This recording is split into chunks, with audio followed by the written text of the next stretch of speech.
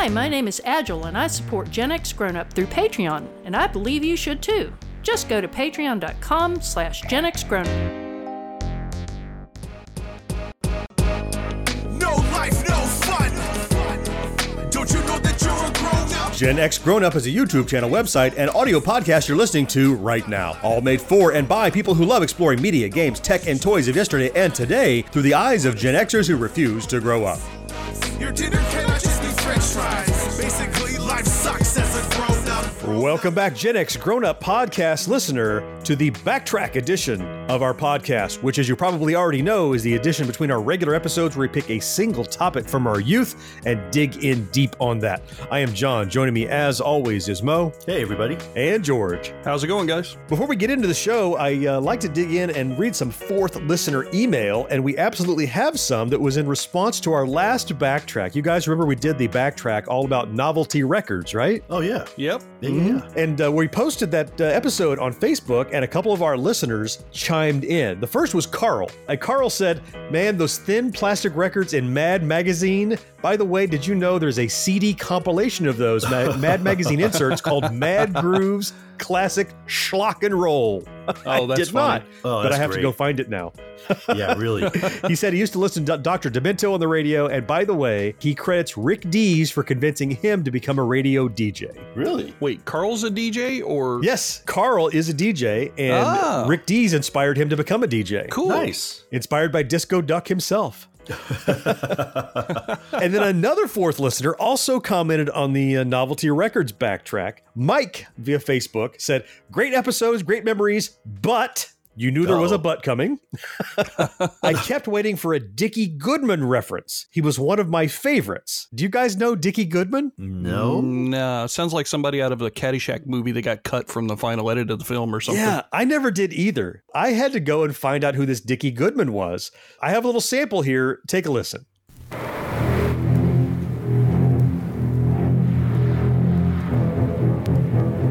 We are here on the beach where a giant shark has just eaten a girl swimmer.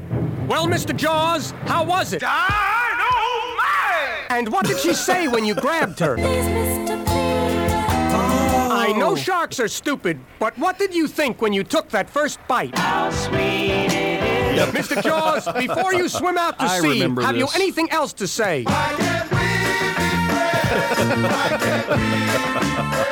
So that's Dickie Goodman. I pulled down his album, and so much of what he does is taking samples from other songs and do these faux interviews. You remember these, George? Yeah, I remember hearing this when I was a kid. I remember this was what first got me thinking about how you could edit things together to make them into something completely different. Yeah. I'm not saying I remember that specific clip, although I kind of think I remember that one. But Really? yeah, no, I remember that stuff, hearing that on the radio. Wow. His whole album is like that. So Mike went on to say, I even made my own novelty song to mimic his style called Election 76 when he was 10 years old by cutting in splices of songs on my cassette as I narrated about the Carter Ford election. Top that nerdiness. Go ahead, try.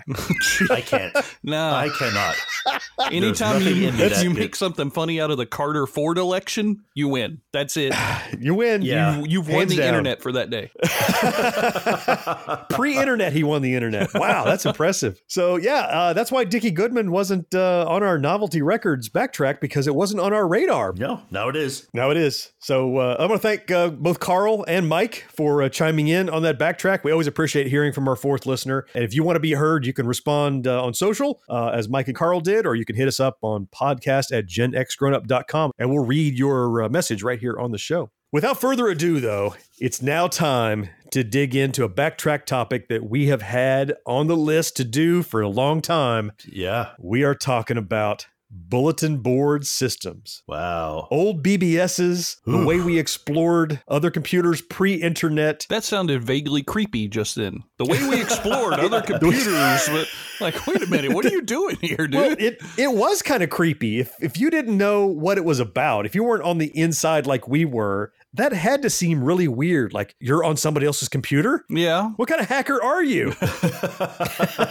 This was before, pre-internet, obviously, but it used to be you got a computer and you sat it up on your desk and you hooked it up to your TV with one of those little Atari splitters. Right. And the RF modulator. And you just sat and played whatever you had on a floppy disk. But with the introduction of bulletin board systems, that was the beginning of, I can use my computer to reach out to other people, to other systems, to really expand what you can do on a PC. That's led us to where we are in the internet culture today.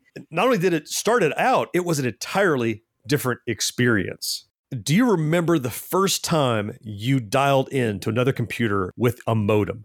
And I certainly do. I'll start and I'll say, though I don't remember the day, I remember there was a cloudy month in my memory where I first discovered I could use a modem to dial into some other system and send messages and do stuff. And I didn't come out of my room for probably 3 weeks because it was mind altering. It was boggling to me that what used to be this closed little system, I could now reach out and other human beings were doing this other thing. It caused some problems that we'll talk about later, but it changed the way I thought about computers and the way I thought about how they could impact your life and culture and society that is obvious today, but wasn't back then. What about you, Mo? Do you remember the first time you were able to reach out and use a BBS? Yeah, I think it was, oh, wow, that's taking me back. I remember going out and just being just amazed at how there was this whole other pocket of information I now had access to, like this whole other thing. Whereas before, everything was like just where I had my computer or what I had floppy disks for, that was it. Yeah, or what you went and got or typed in out of a magazine or something. Yep. Now it's like, oh, wow, I could, because I think one of the early uses I did for it was that I think it was Compute magazine. Sure. Yep. They had like all that, how you had to type in like 1,000 lines of basic code to do like. Yeah, you could just go download it. Now you go download it. And I was like, oh my God, this is the best thing ever. It'll never get better than this. Right. And I just, that was the part that just amazed me. Like somebody just having access to that information. George, how about you? Do you remember when you first used a BBS? I mean, I'm not going to say I have a specific memory. I have some generalized visual cues, I guess. I remember it was definitely on a Commodore 64. The modem was one of the modems that you plugged into the back slot. Oh, yeah. Yeah. It had to be sometime around after 1985. We had moved away from the main part of the city over out into a farm area. So it was even a different experience for me because I was way outside of the normal realm of contact with all my neighborhood friends, so to speak, and things. You're even more isolated than you had been. I was more isolated. Somebody at school, I had just started going to a new high school. They had a computer class. I went to that computer class freshman year, and somebody mentioned this thing about bulletin boards and taught me how to use the software on the Commodore 64, gave me a phone number, and I remember logging in and not knowing what in the heck I was looking at. What to expect. Yeah, I mean, there was, a menu, a numbered menu on there and the name of the bulletin board and everything, and that was really cool, but I was still such a babe in the woods because I'd only ever used a Commodore 64 for playing a few games and trying to type in a bunch of 10 go to 20 program type of stuff. The only part that I specifically remember was being super disappointed in my modem. Not because of the speed, but because it wasn't the TV style modem I had seen where you take the receiver and you put it down on War the Games kind of thing. It wasn't the War Games War modem. Games. And I was like, this has just got two little ports where I plug phone cables into it. This is so boring. How antiseptic. Yeah. Oh, it sounds like we have a lot of good memories and thoughts about our early days with BBSs. So I can't wait to dig into that. And that's what we're going to do on the show right now. Thanks to my Atari telephone modem, my computer can call other computers, and I can get information on practically anything. Look at this list. Acupuncture, adolescence, adoption, advice to the lovelorn. Everything is computerized these days. Bulletin board systems, BBSs, dial-up computer systems, whatever you want to call them, they were BBSs to us. And George, you were just talking about your disappointment with your first modem. Right. I remember my first modem was, you're going to be mad at me, it was what you expected. You had the War Games modem? The phone War Games thing, an early 300 baud modem, and the quality of those, by the way, the reliability is pretty shaky. But the first one I had for a short time, your old rotary phone, you dialed the number, and then you put the receiver in these cups. You got to put the right way because one is sending, one's receiving. And that's how I first got onto a BBS for the first time. And you mentioned somebody has to give you a number. It's not like you just go online and search Google that doesn't exist. Right. Somebody's got to tell you the phone number. I only used it for a short time because shortly after that, I got a true antiseptic, boring, plug it right into the Phone line. the jack Yeah. modem after it because it was so unreliable because of noise and stuff. It was kind of a bad experience. But as soon as I got addicted to wanting to do BBSs, I'm like, I got to get a better modem. Yeah. And so I did. Yeah. This is taking way too long. Yeah. I mean, that's the whole thing. We talking about like the baud rates. The reason why I ask is that was like the baud rates were everything. Right. Sure. It determined which BBSs you could connect to. Mm-hmm. Yep. It said how fast you can get information. Long before CPU speed mattered. Yeah, everything was slower than your CPU. CPU speed didn't matter. RAM didn't matter. It was all about baud rate. And just to give you an example, like I think one of the early ones I had was like a 2400 baud, which was pretty damn good at the time. Oh, yeah. That was a Cadillac compared to what I started with. But Jeez. still, though, to give you a comparison of how long the time difference is between then and now, I just sent you both a picture through my phone, right? Let me know when you get it. Got it. Okay, you got it, right? Do you know how long it would take you to get that same picture just downloading it at 2400 baud? Oh, yeah. Yeah, I Probably remember the hours. lines coming across the screen. 2.5 hours. 2.5 hours. Yeah. If it was a picture, you would watch it draw. Yeah, left to you right. would watch the lines left to right. go across the You screen. would literally watch it Like draw. somebody was on my computer and they were typing out this picture. Is this going to be Big Bird or Pamela Anderson? What the hell is this going to be? Hopefully I see Pamela feathers. Anderson. It could be anything. I mean, just imagine it. I mean, you literally got this picture in seconds. Both of you, two people got it in seconds. Whereas back then, it would take me 2.5 hours just to upload it, and then another 2.5 hours for you guys to grab it. For me to get it. Yeah. So it was, you had the 300, which was, we all accepted as that's just how it is. Yeah. And the next thing I think came along was a 1200 baud modem, 4 times as fast. Are you kidding me? Yeah, I think it jumps. Then they hopped up with the 24. Right. And then for the longest time, a 14.4 modem was, you're kidding? 14.4 is the best thing in the world. 14.4 was the gold standard. Yeah, you were the Cadillac of modems, right? And then if you had like $1,000 to burn, Oh, sure. you could get a Hayes 28.8 surfboard Right. modem that was, are you kidding me? Was that actually 28 or was that two 14.4s that ran parallel or something like that? Nope, it No, was a it was 28.8. It was 20? Okay. Yeah. Okay. But if you got too far ahead, many BBSs couldn't afford those, or they would have high speed Right. lines because it wasn't like the internet where you could just connect and it'll go as fast as it'll go. They had to have a modem on their end that could send it that fast, or it didn't do you a bit of good. Well, and the phone companies were playing catch up because their technology was 100 years old as far as the wiring and everything else is concerned. The boards in their houses, they were having to upgrade and replace all of that stuff in a much faster time frame than the phone companies were used to having to do before.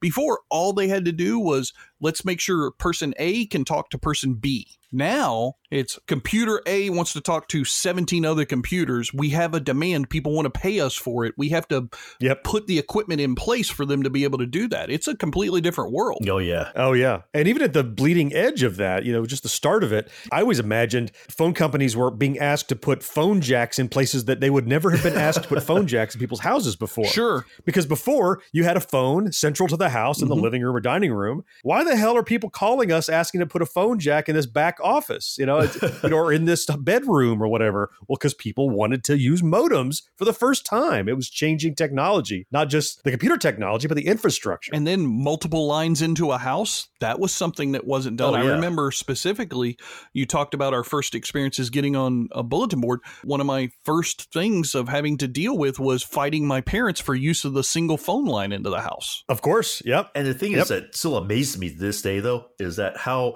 all that stuff worked and it was all basically analog, right? It was all literally sending sounds and tones Entirely, through the phone line. Yep. Right. It wasn't It digital. somehow It- worked. just the noises Oh, and yeah. all those crazy. I mean, even younger people today who remember dial-up internet, at least, that same sound that you heard dialing up with your modem and those screeching noises, that's the same. That's negotiating a modem, the same sound that we always heard, just not dialing an ISP. You were on the thing, and you just said taking a picture is 2 hours. You tied up the phone that long, and you might be 70-80% done. And somebody picks up the phone to make a call, and you're like, "Damn it! Yep. You've ruined it would destroy the entire connection." You have to start over. Yeah. Yep. And hopefully you'd be lucky and you'd be on a local phone number. Yeah, well, first you have to fight about right? it. Not like a long distance one because Yeah. there's no local BBSs that could do this. We've talked about the tech that gets you into that. Let's really talk about what was it that a BBS would allow you to do. I mean, let's start at the base level for someone that only has known the internet. Maybe I have a younger listener who didn't know BBSs, and they take for granted that I turn on my computer, as long as it's online or on Wi-Fi, I have access to everything. We started from zero. Yeah. We had access to nothing. And when you first connected to something, it opened up a world of stuff that was brand new to us. What sort of things could you do for the first time on a BBS that we had never seen? Well, the first thing I remember is just mostly file access, because the early BBSs, you would get in and it'd just be like a directory. Your compute programs, right? And you could download it. It had little folders, and you just kind of would navigate down and all through command lines too. Like, it wasn't very visual. There was no graphics. Yeah, this was all command line. And so you can actually find And prior to that, the only way you got those files was you bought them from a store or somebody gave them to you, SneakerNet. They walked them over to you and you plugged it in. That's the only way you got it. Yeah. But now I could get something that it's ready to go. It's already typed in or it's already pirated or whatever it is. And I can take it off the air and get it into my computer. That was a whole new way. Oh, absolutely. Communication in general was just the ability to have little message boards where people would just talk to you. I remember the first time doing it, it took me a couple of times of going through the menus to understand that what I'm seeing was not like a book someone wrote of people talking to each other. Well, it was actually like a living... It's an evolving discussion. Someone dialed in and had a comment, and then later you come back and somebody else had a comment. But up until then, I read documents that were completed. Yeah. And I'm reading through this, and I'm like, these guys are arguing, but why is that an interesting story? Well, it's not a story. It's really people talking in real time, or as close to real time as you could get. So message boards, that was a brand new experience for me. Mm-hmm. Yeah, message boards were key because there was usually a general message board, but then they got really granular a lot of times too, like topics of conversation. You'll see that now, a games message board or a romantic message board. First time I saw that just blew my little 15-year-old mind like, wow. What's going on here? Early Tinder. Screw the football one. Those were completely unique to the experience of being online and interacting with a much wider community than you could in person. Yeah. Before you had that happen, you just had what our parents' generations and the generations before that, the closest you would get to interacting with people would be talking about a radio program or a TV show that you saw the night before.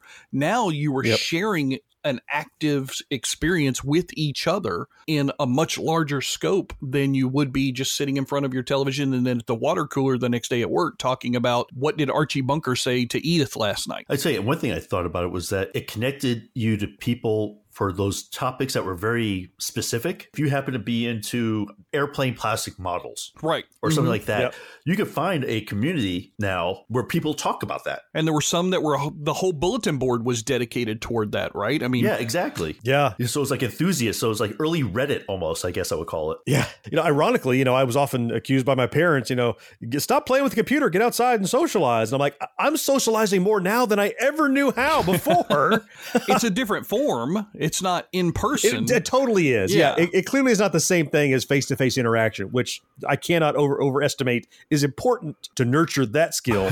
But this was something that was unprecedented. They didn't realize that I was actually able to talk to, if they knew I was talking to other people, they might have told me to turn it off. But it was true.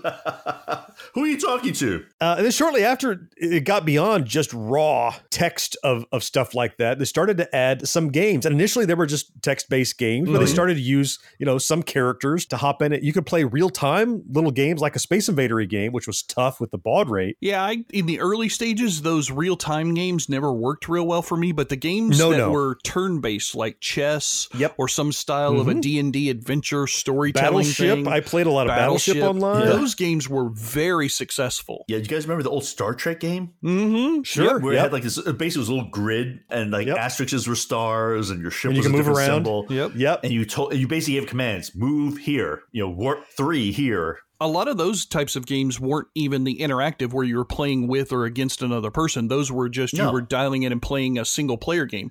But the chess and the Battleship and those games, you were actually playing with another person who, for all you knew, could have been in a completely different part of the world. But back then, just the thought of, oh my goodness, this person is in Japan. We can play the game together.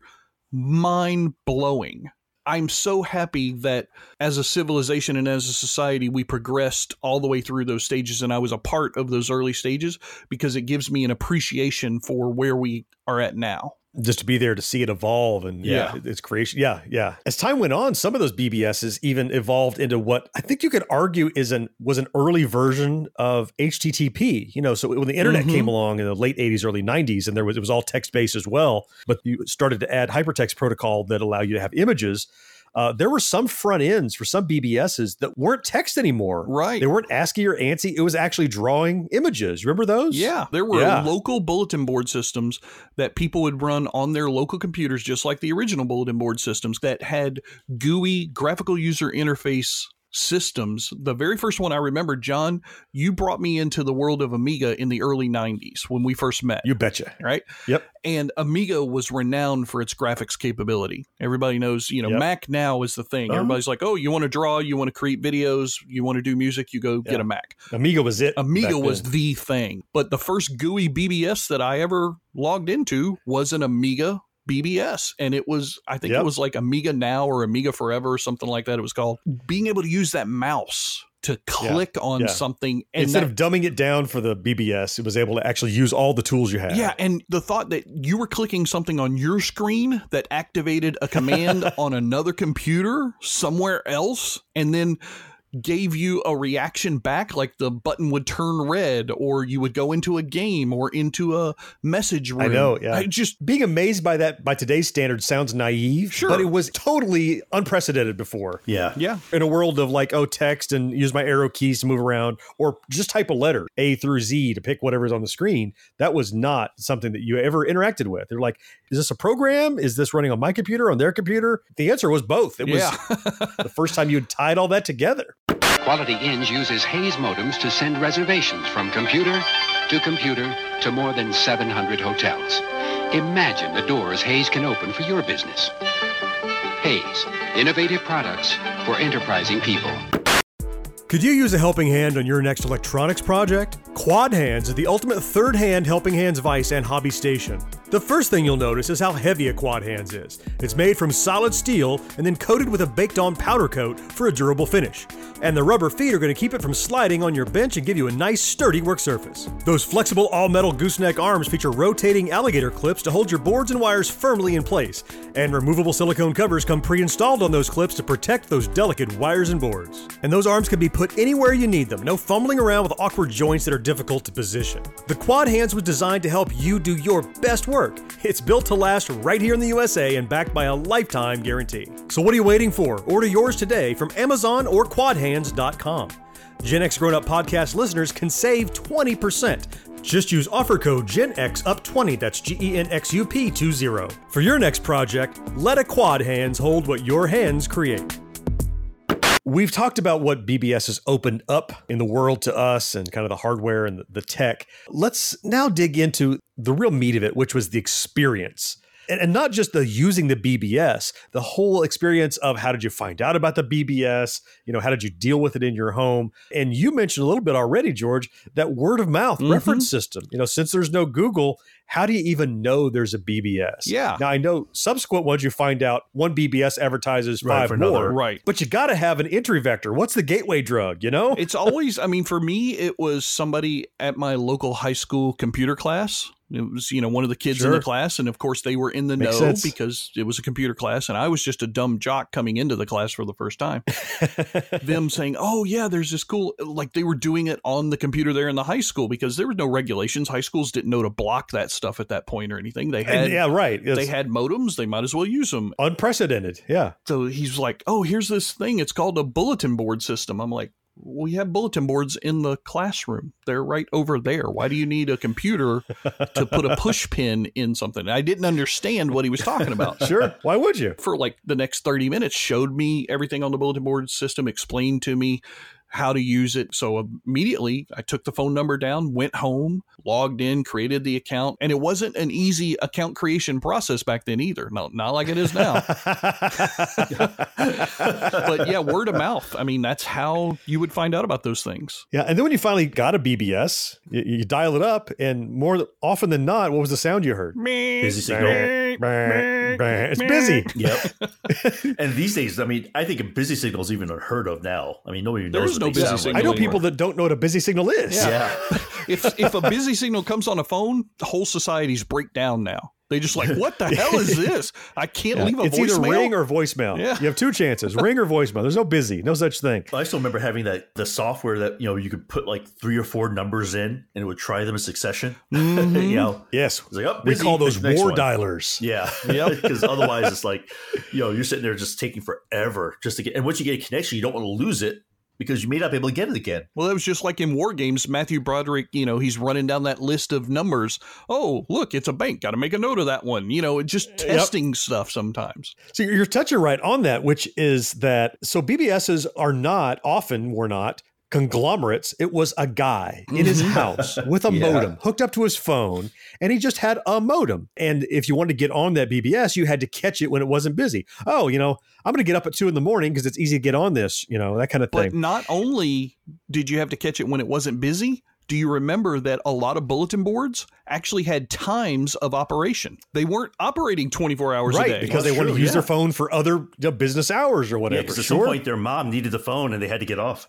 Their mom needed the phone. That's exactly right. You're probably not wrong. Yeah, you're probably not wrong. And unlike today where you'd go to one website, I'm going to go to Google, I'm going to go to MSN, I'm going to go to wherever, what you would do is you would hop from bulletin board to do different things. I play this game here, I talk to these people here. Right. And so you'd put them in a rotation. If this one's busy, you try the next one. If that one's busy, you try the next one just to try to get in. And then you come across one that had, they have 3 lines. Well, they must be in the Taj Mahal, these guys.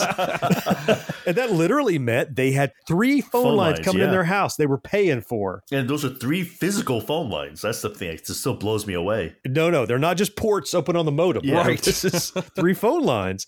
Some of them invited you to donate or have a subscription basis to have more access or more time to help pay them for that. But some people were just fanatics about it. And I use that term lovingly. I don't mean that negatively. They were fanatics about the hobby. And they said, you know what? I'm going to pay extra. Because the nice thing about running a BBS for them probably was the information is coming to them. They can log in locally anytime and be part of it. But yeah, it was limited. I think we've talked a little bit in the past about how because this was kind of a wild west and people didn't know to regulate it like it was on the in the school, like you said, George, there was a bit of a trust factor you had to have because these sources were just random, unseen, faceless entities telling you things now on your computer. Yeah, this was the ultimate form of stranger danger back in our day. This was long before you had verification systems and I am not a human or I am a robot or whatever the hell those things have you do now.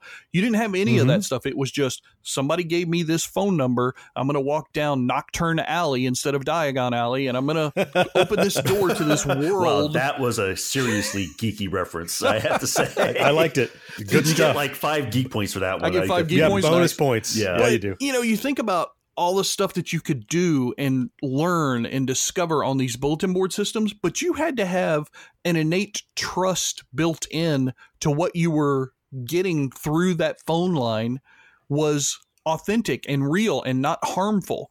John, you and I, very early on in our Amiga days, early 90s, I don't know if you remember this, but it's a story that I love to tell younger people when they ask me questions about old technology. Well, back in the day, on my lawn, there was a bulletin board that you and I would frequent. We found some instructions on the bulletin board that told us how to increase the memory on our hard memory wired Amiga computers. I know what you're talking about. You downloaded it, you printed it out, and I'm going to let you run with it from there. The Amiga had 2 types of memory. It had chip memory and fast memory. And the more chip memory you have, think of it in today's, it's like the difference between a solid state drive and a regular traditional platter hard drive. Chip memory was much, much faster. In our model of computer, it had, it had 512 megs of chip. They said, hey, this document we got said. Well, no, it wasn't even, it was 512 kilobytes. It wasn't megs yet. I'm sorry, 512K, right? Yeah. Sure. Yeah. Wow, that's a lot. So this document said, hey, if you open up your computer and you'll get you an X-Acto knife and you'll cut these specific solder traces. Yep. And then solder this other one. You actually did this? It'll move. It'll give you double, a full meg You'll of get a chip full memory. meg of chip memory. And you trusted this and did it? Well, we trusted it enough to try it. Yeah, we did. Wait, whose Amigas you tried it on? Well, I made sure we tried it on John's first. We did. Yeah. And I'll be damned if it didn't work exactly as advertised. Yep. These guys knew their way around. It wasn't just somebody trolling you, telling you could fast charge your cell phone by putting it in the microwave. It was actually good factual information. And it worked. Well, and I think back then, the point is that at that point in early internet computing history, there was more altruism in those systems than there was negative, harmful trolls kind of thing going on. The only people that were on those systems at the beginning were hobbyists who were enthused to be there. They were only there because they loved what they were doing. They weren't there to say, who can I screw with? You're right. So, yeah, I think you're right. And I think that's what the big part of that trust factor was back then. It was everybody wanted to increase and grow this new environment or this new community in a completely different way than you would expect it to happen now. Now, if somebody puts up a new service, your expectation is, what are they trying to get from me? Back then, here comes the hackers. Yeah. What's the ulterior motive? Right. Well, I mean, back then, though, also remember that it took effort to find these BBSs, to connect to them. It wasn't like you could casually do it. Sure. Which I think when things became more casual, that's when you get a huger increase of assholes. Well, because it's easier for them to mess with you, right? Yeah, it's easier for them to screw people. Well, luckily, the bully assholes didn't have the wherewithal to know how to get on the BBS, so there weren't as many of them out there. Yeah, exactly. I think that's what it was. Just me. Yeah, except for George. Just you. Just the one jock who got transitioned over. This is a modem, and with it you can turn your computer into a window on the world. How? Well, we'll find out today as we take a look at modems and bulletin boards on this edition of the Computer Chronicles. Do you guys remember some of the really, how should I phrase this, unique usernames and stuff that we had to use back then?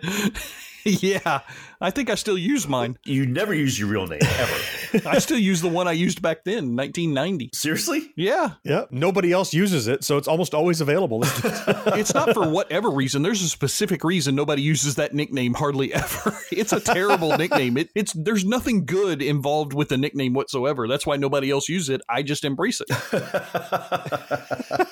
This was before you had to like tag a number onto the end of everything. People just came up with weird, creative, because often these are closed systems that maybe only had a few hundred users. Yep. But you try not to use your real name because you want people to know who you are. Yeah. Mo, do you remember what kind of usernames you would use back then? Oh, geez. I mean, the problem with having my last name, which is, it makes you definitely don't want to use that because everybody in but I mean, we used my name, my dog. We used, because every BBS required a different one also. Like there was a different login for each one. Right. Yeah. And you had to keep track of those too, right? Like yeah, exactly. You had to write down. down Piece of paper. We used to write down, like, for this one, I'm so-and-so, and here's the password. For this bulletin board, this username and this password. Yep. There was no password management systems then. Really. No. You just put it on a Post-it note pretty much. I still have my original list of passwords on something that it's written down on. I still have that product. You're a hoarder. No, it's the top of my comic book box. Oh, okay. It was that makes underneath sense. my desk, and that's where I wrote everything because it was just there, and I still have that same comic book box. I remember a lot of times the username that I would use, like why would I pick a username? I'd never done that before, except for like maybe I named a character in Ultima 3. Right. Yep. But then I just called it John. I didn't care. So when I was first asked for a username, for a nickname, I didn't know what to use, and so I used my dad's CB handle. Oh. Because I figured he'll never be on here. Right. So on a lot of bulletin boards, I was Bushwhacker because that was his CB handle. That is a great name. Yeah, so that was it. It took a long time before I had to become Bushwhacker 2 or Bushwhacker 1969 or anything. But I used that one a lot. Once the WWF wrestling team got together, then all of a sudden John was screwed. Then you're in trouble. I think somebody mentioned earlier, too, another problem that existed in all of phones back then that isn't a problem anymore is that you would often incur long-distance charges. Oh, yeah. Yeah, my parents you will wouldn't do it by one. accident. You knew you were dialing. You knew it wasn't a 7-digit number. You knew you were dialing a 10-digit number. I have memories of causing problems for myself with this. You guys ever run into problems? Yeah, I'll say I did. I actually emptied my parents' bank account. Yeah. Completely. Yeah. It was when I first moved from Florida to California. We had an internet service provider here in Florida. They had, as part of their service, they had an 800 number system that you could use when you were traveling. Okay. Oh, nice. Yeah. Because this was on the very edge of the internet service provider era. Now, they had it written in all their pamphlets and advertising media and everything that there was no charge for these. Great. Right. So when I moved to California, I don't have an ISP right away. It's going to take me some time to get all that stuff set up. Plus, don't have a job. So I asked Mom and Dad, I said, hey, can I continue to use this service? I know you guys won't really use it, but I can use the 800 number from California. Won't be any charge. Well, turns out that they hadn't been exactly truthful, or they hadn't thought things through. They didn't realize, I guess, how much they were going to be charged for people using this 800 number. So they started charging people on the sly because they had everybody's bank account numbers because you were paying monthly on automatic charges. Oh, man. So in 1 month of using it in California, they emptied $7,000 out of my parents' bank account. Holy crap. Holy shit. Yep. And this is in 1999. How are you still alive? Well, number one, I was on the other coast, so they couldn't get to me to kill me, and they didn't have enough money to pay a hitman because I just emptied out $7,000. But they eventually they took that company to small claims court. The bank put all the money back in their account right away, and the bank and them beat the company. The company ended up having to file bankruptcy and went out of business very quickly. But those long distance charges are no joke. You know, I mean, that was almost by accident. I mean, I incurred some charges on purpose. You know, yeah, you thought you were using an 800 number. I remember, you know, being 11, 12 years old, and I'm like, all these BBSs are busy. I want to get on a BBS. Yeah. This other one is just a county away. I'll hop on it for a second. And you get on, and it takes time when the modem is slow. And next thing you know, you're on it for a half an hour. Yep. And the phone bill comes, and it's several $100s. And it's like, what are you doing on the computer? What is costing all this money? I got a stern talking to. That's a nice way of putting it. Yeah. The bushwhacker had something to say about what I was doing. The real bushwhacker. Yeah, the real one. Oh, but yeah. One of the nice things about living in New York was that there were a lot of BBSs around. I mean, they were everywhere. Oh, sure. You know, Big city Mo here. Yeah. You know, they're all mostly local. But there were some that were pretty, I don't know, I guess underhanded back then, where they were like, you think it's local, but you're not. Oh, really? Yeah. How'd they sneaky that? Because New York has different area codes, maybe, or something? Or back then, actually, they didn't. But it was you could dial a number like, and it. How do I put this? It's like you had to put the area code in, and it basically was a different charge rate than if you called like directly borough to borough. It was weird. But you think it's a local number. Next, you know, you're like, wait a minute, I got charged $50. Then you get your bill. And you're like, uh-oh. And of course, explain that one to my dad wasn't easy. Especially, he's like, what were you doing? And really, I had nothing to show for it. So I was like, right, you did. So, well, you know that thing I could have typed in myself? I downloaded it. Yeah. And you only had to pay $50 for that. Yeah. Look, my Commodore 64 now plays this tune. Yay. Talk about trying to get your Corys out of something. There's no way. Yeah, really. I'll have to play for the next 50 hours. There was an experience that I had toward the beginning of the internet era, but toward the end of BBSs, where through BBSs, I met some other Amiga users who enjoyed, how will I put this? They enjoyed acquiring software nefariously. Okay. And public domain.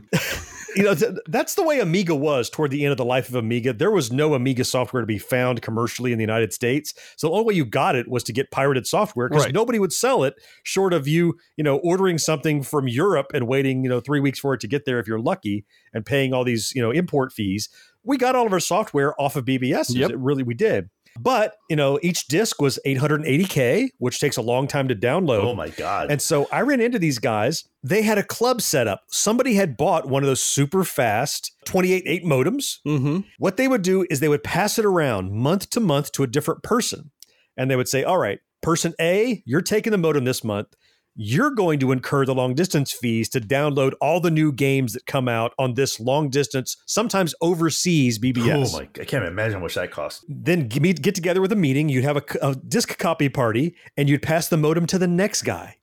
And the next month, he would be the guy that would download all the stuff and incur all the long distance fees and meet up at the next party. Jeez. And 1 month, I got in on this. Holy cow! The good news was I got a bunch of free software at the copy swap party. The bad news was, as a student in college, I did run up a $635 long distance bill that took me quite a while to pay off. So in hindsight, was it worth it? It's a story I can tell. So in hindsight, it's fine. It were people I'd never met. And it was like trust factor, George. It's like they handed me the modem that probably cost them $1,000 and said, go ahead, guy we just met. Go download stuff this month. We hope we'll see you next month to get our modem back. And they did. You could have just taken off. I could have, but I was too I wanted the software. I'm going to come back and get free games, So yeah, that was an experience. But before we get out of this whole experience of using BBSs, I've got to ask, any of you ever run a BBS yourself? I never have. Yes, sir. Oh, there you go. Oh, yeah? Yeah, absolutely. Tell me about your experience running a BBS. On that original Commodore 64 with that 300 baud modem and two 1541 disk drives, I ran a bulletin board that I titled Games People Play, and it was mostly dedicated toward messaging. No, games. But it was just, I had collected a piece of software from somebody at school that would help you to run the bulletin board. I didn't write it myself. Sure. I opened up some of the modules. I found some modules in some other bulletin boards that I could download and add to my bulletin board. And so every night, starting at, I believe it was like 9 p.m., I could let this thing run until about 4 or 5 a.m. the next morning. Now, the first night I tried it, I forgot to turn the ringer off on all the phones in the house. So mom and dad weren't real happy. They weren't pleased with that, yeah. But after that, I remembered that every night, go around, turn off all the ringers on all the phones, and then start plugging in your modem, turning on the bulletin board. And it was so fun to just sit in front of my computer and watch people log in. That was neat. Yeah. Watch where they were going, see what modules they were interacting with, and say, okay, well, nobody is playing chess. Let me take chess down and I'll pull up Battleship or whatever. And something else. It was so much fun to be in that big brother kind of watching things roll and helping people to enjoy their computer experience. I loved it. It was fun. How long did you let that run? Like about a year, I think it was. Yeah? Yeah, about a year and a half. It was a ton of fun. That's pretty good. I ran one off of my Atari probably about the same time for maybe less than a year, probably. I had my little, I think a 2400 baud modem, and I had a daisy chain of, I don't know, I had 4 or 5 disk drives, I think. Yep. And it was called That Dern BBS is what I called it. And it was just an experiment. Some of the coolest things for me, like you said, that big brother aspect was people would dial in, they'd be poking around. Sometimes the sysop would drop in and it would say sysop has taken over. And it's you there like chatting with him in real time, because often BBSs were not real time. Like we said, that's the only you real dialed time you in, really do, you sent a message. Yeah. But that was the one time you were talking in real time to a real person. Sysop has dropped in, control, and you would chat, and then they would say, oh, did you find this area? Don't forget you can do this, or introduce them to a new game, and then you drop out and watch them play it. Kind of voyeuristic, I guess, but in a kind of techie, nerdy kind of way. But it's more like you were kind of more interested in what people were doing, not you're trying to spy on a particular person, right? Yeah, and they're using my computer, so I should be able to watch, right? So that should be expected, right? Yeah, absolutely. My parents just showed me how to get streaming video over the internet. My dad showed me this cool real-time radio station online. Matt, what's the matter? It's my parents. They still have a 28.8 modem. Drawn and Paneled is a brand new comic book focused podcast from Gen X Grown Up. Hey, I'm George. And I'm Jason. Every Wednesday, we bring you news, reviews, interviews, insight, and commentary on the comic books we love. And we cover everything from the golden age to the modern age. If you're a comic book fan who enjoys going beyond the page to learn about the history and creators who bring the characters to life, we're for you. You can find Drawn and Paneled wherever you listen to podcasts, or on our website at genxgrownup.com. Talk to you guys soon. Well, like any good thing, these kind of homegrown grassroots BBSs that we all first had experiences with, it's not going to stay that way. People are going to find that, hey, this is a money-making venture. So we started to find, I mentioned some multi-line BBSs started cropping up. Sure. People, either invite you to donate or sometimes would mandate a charge for you to access. Understandable. It does cost money. Yeah. Some of the bigger corporations latched onto this. It grew into things that became powerhouses. Oh, yeah. Oh, big time. I mean, we saw evidence of this in, I don't know if you guys remember the TV show that just finished airing last year, Halt and Catch Fire. Halt and Catch Fire, yeah. Yeah, like the last season was them running a multi-line BBS and the beginnings of the internet. That's how those things transitioned from multi-line BBSs that were regional groups possibly into the giant corporations that just kind of came in and said, oh, look, these guys are making money. Let's crush them under our feet and take over nationally. One of the first ones that I remember was CompuServe. Yeah. Yep. It was kind of very corporate and straight-laced, as I remember CompuServe being. It was pretty much all text-based, but it was a global, tons and tons of access numbers. Never get a busy signal. Right. That's not true, but that's what they advertised. And they had little areas that you could go into that's specific to, I'm a Commodore user, an Atari user, a DOS user, or whatever. They didn't even have games initially. It seemed like really like file access and messaging was their big thing. Of course, they added them. The thing that they added, though, is like these multi-line, these CompuServes and AOLs and stuff, is that you actually did have some real-time chatting, like at least as far as bulletin boards. Because it was so many multiple lines. Right. Yeah, that's true. Yeah. Which was new. You go to Real Chat Room. That was new. No kidding. Yeah, chat rooms. That's right. That was kind of the first big thing that really drove those companies around were the chat rooms, right? Yeah, that's right. I forgot about that. Yeah. Another one that I got onto, even back in my Atari days, was Genie. You remember Genie? Oh, yeah. I don't think I do remember Genie. Was an acronym. It was General Electric. No way. Really? Their stuff? Oh, okay. General Electric Network for Information Exchange. GENIE is Genie. Yep. Huh. Okay. And that was around the same time as CompuServe, but Genie was, I don't know how long I used it. It was a pay service, but I used the free trials as you would always do. Sure. Yeah. And nobody is the bigger king of free trials than the powerhouse of these, which was AOL. Oh, yeah. The Coaster Company. Okay, how many of those discs did you get from them? Yeah, the Coaster Company. That's what, because I would take their discs and they would be great coasters. Those things were awesome. They would. Because they sent you so freaking many. Yep. Yeah. It was like every day in the mail you get another free trial. Did you guys see how many different logins you can try to do to get the free trial as long as possible? No, I only did one AOL account ever, and that was just so I could use AIM. Other than that, I never really used AOL. I never dialed into AOL. I went right from BBSs to kind of a free version of the internet for our local library. Right. But anybody who doesn't know BBSs or they're not familiar with the experience, if you saw AOL, take AOL. It is the supermarket of BBSs compared to what was the corner store of old BBSs. It really was AOL just a giant is BBS. The Walmart of BBSs. Yeah, it was just a giant bulletin board system initially. Yep. That's what it was. Yeah. And their chat rooms you talked about, I remember AOL, a lot of their claim to fame is they would do real-time chats with celebrities. They would bring in celebrities. Oh, that's right. I and forgot say, about that. we're going to have a chat with this guy from this show or this author or this musician, and you could talk with them in real time. Or you had to assume you were talking with them. Yeah, because there wasn't any graphics anything to show you the person like on a video feed or anything. It was just their name, and you were assuming, oh, that's got to be Dirk Benedict or whoever the hell it was. Right, just take their word for it. I remember one of the few times I logged into AOL, actually, we had George, you mentioned our sci-fi Star Trek fan club. Mm-hmm. One of the guests who was at a local convention was running late to be on an AOL chat room, and they came to my house to log into AOL to do the celebrity chat. Really? Oh, when we had the conventions here in town, you mean? That's right. Yeah. Mm-hmm. Yep. So there was a minor B player Star Trek actor who came to my house to log in and do their AOL chat because they couldn't get back to their hotel in time. Yep, that happened. I mean, it's appropriate that we've gotten to AOL here because I would hazard to say that AOL was probably for a lot of people the gateway to what is now the internet. Sure. Yeah. I mean, they tried to make it accessible. That was their big thing. Yeah, they were the big evil empire kind of thing. Mm-hmm. I don't think we'd be where we are today without them. Well, no, because they actually got our parents' generation to accept that this was a real thing.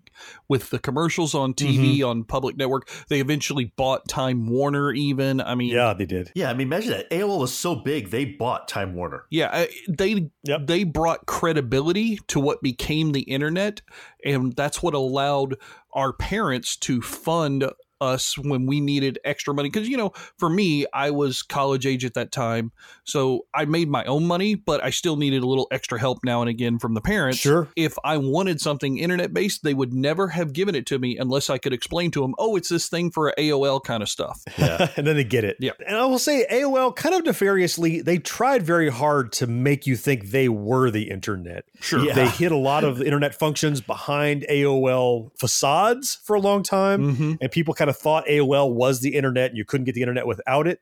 And I guess that's good marketing on their end, but ultimately that couldn't keep up forever. People figured out that they are not the lone and sole gatekeeper. Yeah. But I got to give them credit. They certainly did mainstream it and popularize it. Yeah, I think when they started to run into problems was when they got in a lot of controversial trouble for blocking access to different sites that they didn't want people to go to. Yep. Right. Yep. Because the internet was supposed to be this free thing. It's supposed to be open to everybody, and that definitely went counter to that. If Jurassic Park taught me anything, it's that life will find a way. Yeah. We want to get to those sites. We're going to find a way to get there. We're going to bypass AOL. You know, that might have been shooting themselves in the foot. If you're going to block me from getting to something I want, I'm going to find a way to get to it. And once I do that, well, now I've figured it out. You have taught me a way to get there without I don't need you now.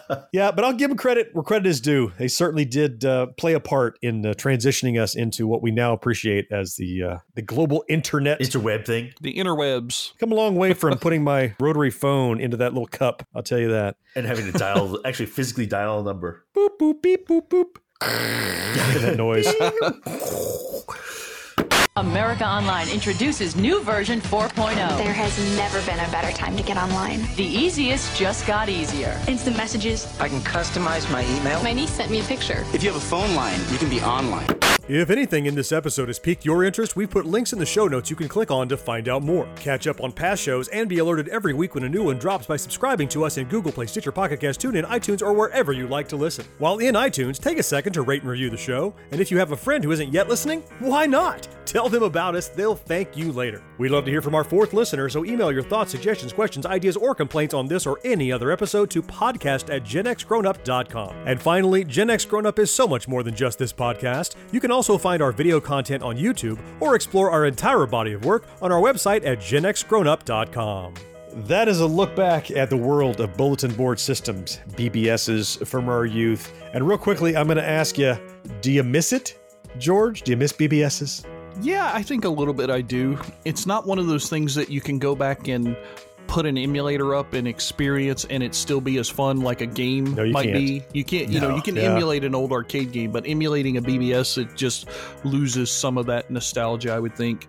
But I do miss it a little bit. I know there are people that still run things like FidoNet is still out there, and yeah, it is. Yeah. You know, different things like that. But yeah, I kind of miss it a little bit. How about you, Mo? The part I miss about it, I think, is just that it was when it first started anyway. It was a very, I hate to use this word, but nurturing environment. Like you said, people would sit there and they wanted to help you figure things out. They did. That's true. Yep. And whereas today, you know, like you said, and also I guess back then too, like when you were one of these BBS people, you were part of that kind of almost like a community that not everybody was part of. Like a little secret club almost. Yeah, exactly. Mm-hmm. And you knew how to do certain things that other people couldn't do. Yeah. And so that part of aspect of it I thought was pretty cool. Yeah. George, I think you summed it up pretty well when you said you really can't emulate it. We talked about arcades a few backtracks ago where we said, yeah, you can play the games again, but you can't get the experience of the arcade back because that's just gone. Right. And BBSs are like that. Yeah, you could launch the BBS software, you could dial in and you could mess around and play that game, but you know that there's not going to be somebody waiting to dial in right behind you to do it also, because there's so many other avenues to do it. So I kind of miss the village experience, the smaller little tribal part of BBSs, but I like where we are now. You know, I think I'm glad I was there for it. I'm glad I didn't miss out on it. I don't want to go back. I want to go back. Well, miss it or not, it's definitely a part of our Gen X youth growing up that we are the better for, I think, and so is society and the interwebs in general. Yeah. It's been fun looking back on it. I am John. George, thanks so much for joining us. Yes, sir. And Mo, always appreciate you. Always fun. And fourth listener, we appreciate you most of all, and we'll talk to you next time. Bye-bye. See you guys. Bye, everybody.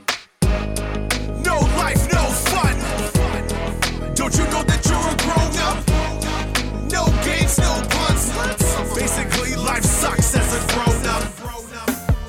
This podcast is an affiliate of the GWW Radio Network. Visit Geeks Worldwide at thegww.com for news, reviews, and opinions on video games, comics, TV, cosplay, and more. Mo, are you still there? I'm sorry about that. I was blowing my nose, so I hit unmute. Sorry. Okay. All right. I'm back. I'm like he's not reacting at all. Are we not funny, or what's happening? I was laughing to tell Jason the other day, like I told him a joke during Drawn and Paneled, and I told a joke during Drawn and Paneled, and Jason's reaction was, right. I went, what the fuck, dude? Give me something. Damn. Really? Listen, Jason he's your straight man. He is. Fuck me. Come on, just laugh a little bit. Oh, God. All right. So I'm going to say my bit again. I'm going to try to replicate that. So. All right. In a world infatuated with comic fandom comes a show to help us remember the talents that have inspired us. Whoa, cut. Oh, come on. It wasn't that bad. It's a bit dramatic. Let's just tell them about the show, guys. We are the Canned Air Podcast. Join us weekly for a comedic trip through pop culture. We also welcome some cool comic creators, as well as some of the voice and screen actors that helped shape your childhood. Find us on cannedairpodcast.com and on the Evergreen Podcast Network.